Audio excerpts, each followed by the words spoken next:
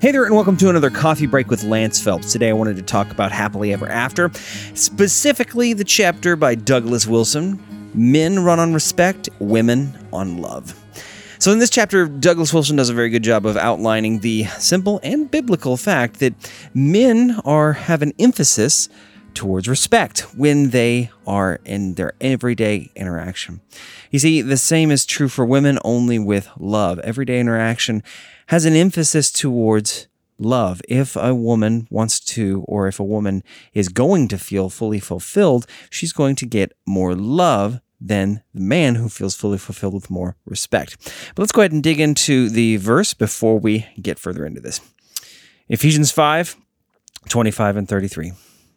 Husbands, love your wives, as Christ loved the church and gave himself up for her. And let the wife see that she respects her husband. So the basic gist here is that when the Bible tells us things, we can infer that those things are therefore an emphasis or necessary. For instance, when the Bible tells us that the sheep are to be fed, well, there's an inference there that the sheep need food, that they must eat. And in likewise manner, we take a look at this passage and we can see that the passage places an emphasis on loving our wives as husbands, and for the women, it places an emphasis on respecting their husbands. Now, there's a massive difference between respect and love, and we need both of them. We can't really get by without them. The husband can't go without any love and just have respect alone. And likewise, the woman cannot go without any respect, but nevertheless have as much love as she desires.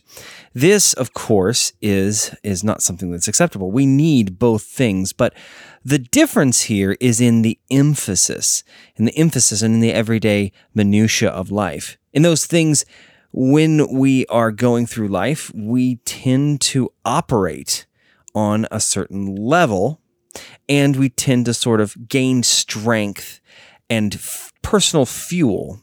Douglas Wilson here refers to it sort of like as a difference of fuel versus, you can see it's sort of like diesel versus regular. And that fuel basically kind of gives us energy to move forward. And so in a marriage, when you're low on energy, it can be very common to give the other person your fuel. Basically, you think to yourself, well, we're having a tough time here. We're having a rough patch. I'm going to give my wife respect as a husband, because that is what you feel is most needed. But the problem is that when you place such a heavy emphasis on your own need and try to give it to her, then you're going to minimize the love that she so desperately needs. It's important to recognize the fact that men run more heavily on respect and women run more heavily on love. And I would say it's a very biblical emphasis. I like this quote by Douglas Wilson regarding this topic. Often when a marriage is in a tough spot, both spouses tend to give what they feel they need, love and respect, respectively. Wives reach out to their husbands with love when respect is what would really help. Husbands can back away, thinking of this as a form of respect, giving space when what they need to do is close in with love. And I've seen that so many times in my own marriage where Sarah will look to me, and it's clear, if I was paying attention, that she is looking for love and affection. She's looking for acts of service, and she's looking for gifts that express my deep love. But at times in our marriage, I've done things to express respect for her, but not necessarily to express love in those times, and it has not helped.